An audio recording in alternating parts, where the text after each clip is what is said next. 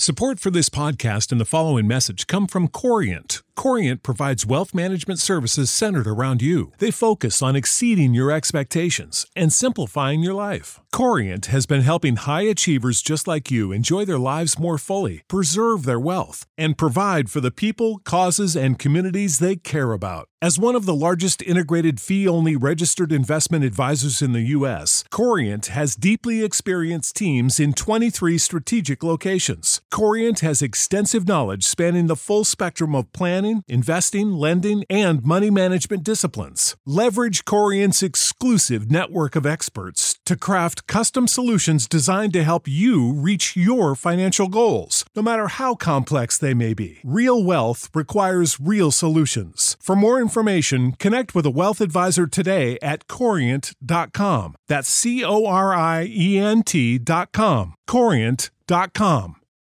For the ones who work hard to ensure their crew can always go the extra mile, and the ones who get in early so everyone can go home on time, there's Grainger, offering professional-grade supplies backed by product experts so you can quickly and easily find what you need.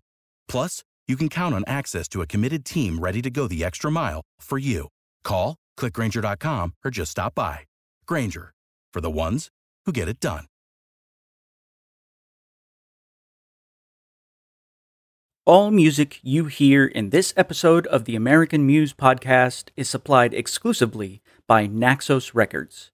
To hear and purchase full works, please go to Naxos, Naxos.com.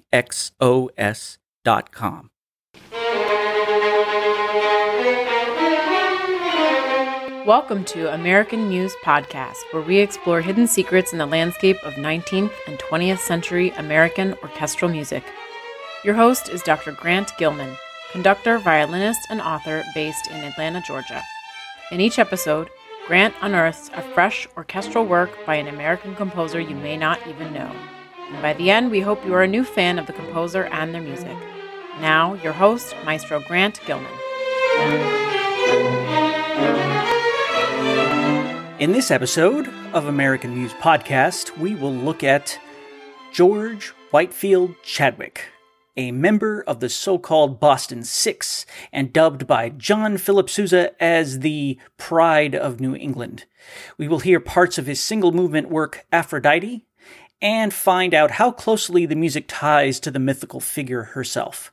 Also, we will explore Chadwick's time as student, teacher, then president of the New England Conservatory of Music. George Whitefield Chadwick's life spans an interesting series of world historical events and societal shifting inventions. I'm quoting from Bill Fawcett's biography on Chadwick, as he puts it very articulately. Quote, born in 1854, just a few years before the first volley of the Civil War, he lived to see the devastation of the Great War and the turmoil wrought by the onset of the Great Depression. Chadwick also watched as technology improved and sometimes invaded his life via electricity, the phonograph and the gramophone, the telephone, and the motion picture. He traveled widely, first by horse, cart, and train, then by steamship and automobile, and eventually by air. In the United States and abroad, Chadwick's travels enabled his presence at many of the age's most consequential musical events. Can you even imagine living and being so highly productive before electricity, the car, and the telephone? I know there are many others that did this, but it's a pretty heavy concept to take in. So, Chadwick, born in Massachusetts, studied piano for a little bit at the New England Conservatory in Boston. Then, with an eye towards studying in Europe, as did most musicians at the time, he took a teaching position at the Michigan Conservatory of Olivet College to earn and save money. After 3 years, he went to Germany and studied piano and organ at the Munich Conservatory. After 2 years there in 1879, seemingly ready to come back to the U.S. anyway, Chadwick was invited to conduct his own Rip Van Winkle overture at Boston's Handel and Haydn Societal Triennial Festival. So he packed up and came back to Boston for good. Then, Over nearly a decade, Chadwick held various church organ positions, conducted orchestras, managed festivals, and composed more and larger pieces. In 1897, though reticent at first to accept the position, Chadwick became director of the New England Conservatory of Music. As a side note, this is very similar to how William Schumann became director of Juilliard after declining the position multiple times. Though the position took up much of his time, Chadwick continued to teach composition and compose a great deal himself. He was even commissioned to write for Connecticut's Norfolk Music Festival, for which, among other pieces, he composed Aphrodite, the piece we will discuss shortly. Chadwick's composition portfolio is large and eclectic. Piano and organ works, chamber music, orchestral, concerti, choral, and stage pieces. He worked a great deal between that and his position at NEC. The only thing that slowed him down was his health. First, it was rheumatism, which made him lose some teeth and degraded his eyesight. That led to gout, which gave him a lot of chronic pain. But what did him in was a heart condition. Because he consistently wrote in his diary throughout his life, we have a clear, though sobering, account of the days leading up to his death. For example, on December 27, 1930, he writes, quote, Paderewski, dinner and concert. Had a heart attack and could not go. Just like that, as if it were a minor inconvenience. Our piece today is Aphrodite, written in 1911. Chadwick actually wrote this long, one-movement work in a single month. The piece itself is quite hefty orchestrationally as well, notably calling for triple woodwinds, 4 horns, 4 trumpets, offstage trumpets, both harp and celesta, and field drums. As I mentioned, Chadwick wrote this piece for the Norfolk Festival. To put the Norfolk Festival performance into perspective, which was in June of 1912, this was only 6 weeks after the sinking of the Titanic. Even Chadwick remarked, "It has so overshadowed all other affairs that I could not get into any mood to write." Apparently, the impetus for this work was born from Chadwick's fascination with the marble bust of Aphrodite herself at the Museum of Fine Art in Boston.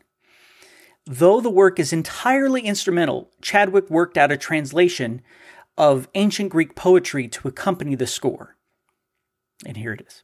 In a dim vision of the long ago, wandering by a far-off Grecian shore, where streaming moonlight shone on golden sands, and melting stars dissolved in silver seas, I humbly knelt at Aphrodite's shrine, imploring her with many a fervid prayer to tell the secret of her beauty's power and the depths of the ocean whence she sprang.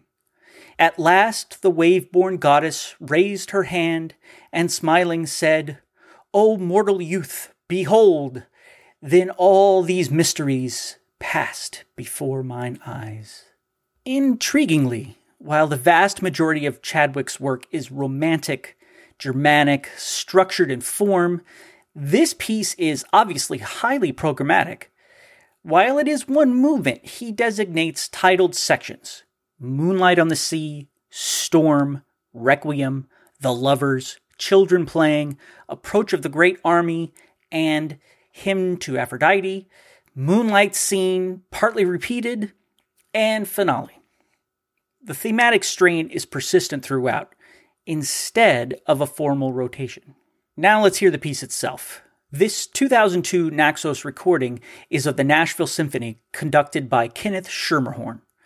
On a side note, because of the pandemic, the Nashville Symphony was forced to cancel their entire 2020-2021 season. This is, of course, grave news for the organization, the musicians, and their audience. I truly hope that the situation turns around for the Nashville Symphony and they get back to making music as quickly as is possible for everyone's safety. A very melancholy beginning. The solo viola plays a variation of the Aphrodite motive that will persist throughout the piece. Accompanied by clarinets, the short phrase ends on a deceptive and unresolving chord, followed by an ominous statement by the timpani.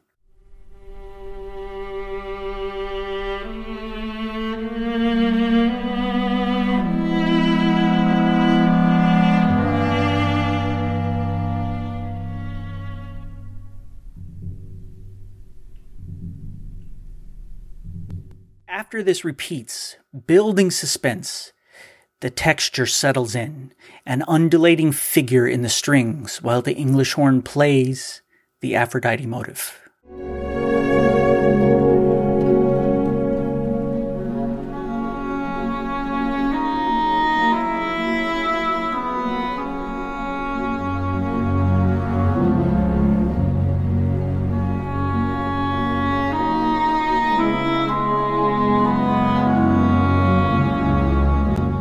Though this section expands and builds, it is never harsh, never erupts. Not only does the activity remain relatively calm, the melody itself is rarely presented with a bright instrument, like oboe or flute, and even when it is, it's combined with clarinet or English horn to mitigate the brighter timbre of the instrument. This is a keen insight of orchestration on the part of Chadwick. Eventually, this transitions to a raucous storm section, heavy on the low brass and percussion.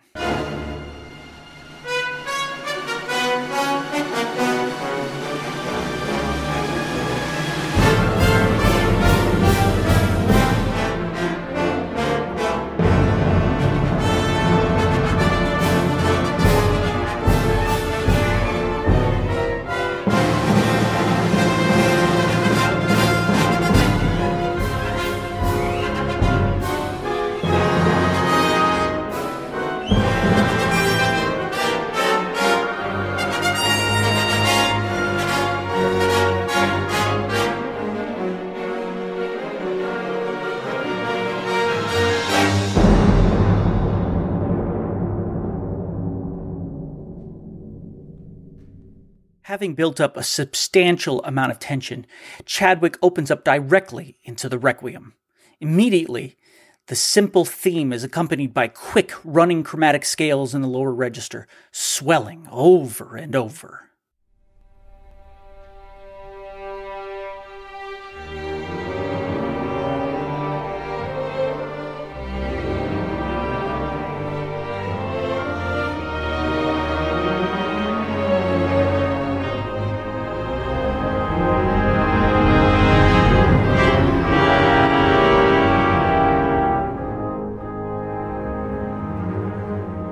Having released a great deal of the opening tension during the Requiem, Chadwick enters the Lovers section. This opens with a violin and horn duet that develops an intimate melodic line, likely signifying the lovers themselves.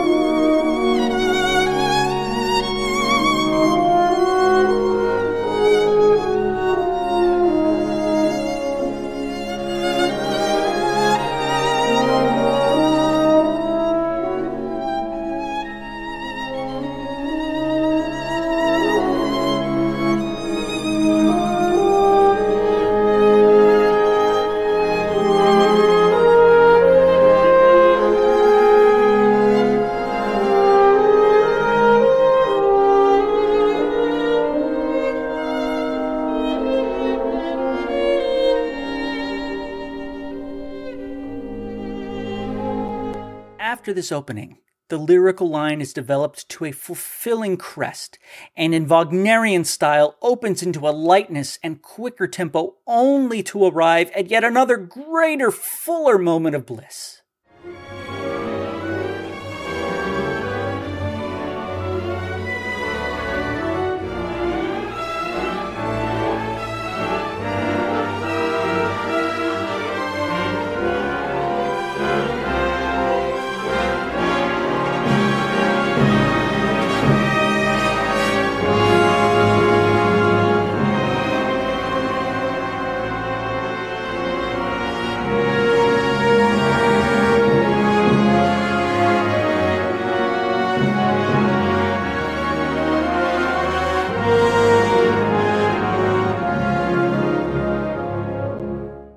Following a very light waltz-like section meant to be the children playing, Chadwick then makes use of offstage drums and trumpets to introduce the extended march of an approaching great army.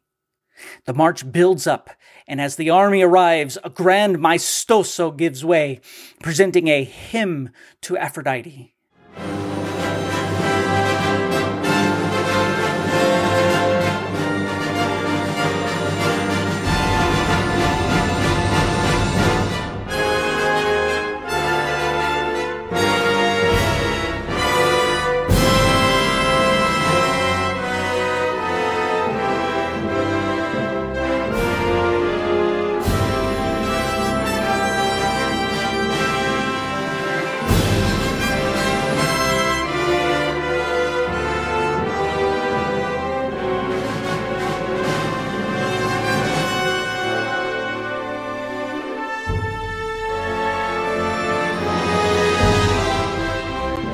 When the drama finally plays out, Chadwick reprises the Moonlight theme from the opening, but this time with a bit more brightness.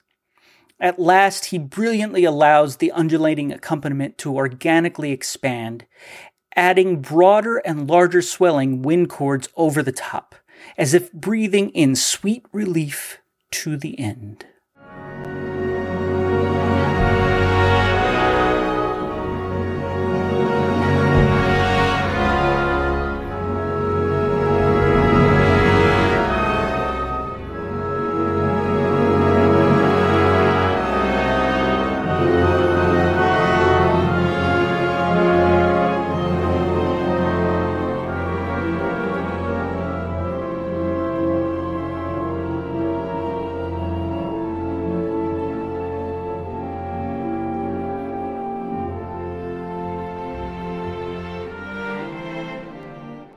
Chadwick was often accused, notably by his own colleague Horatio Parker, for being technical, craftsmanlike.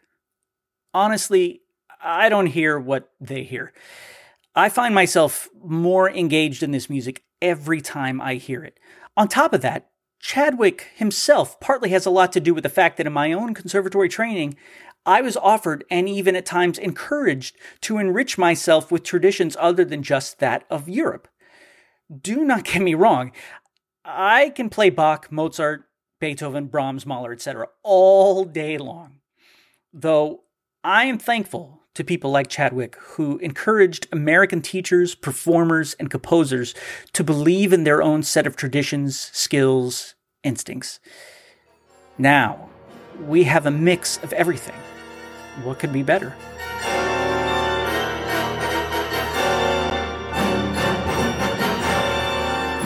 If you like what you have heard and want to support the advocacy of American orchestral music, please consider signing up to donate regularly at patreon.com for our continued production of this podcast. Also, subscribe for updates wherever you get your podcasts so you don't miss an episode.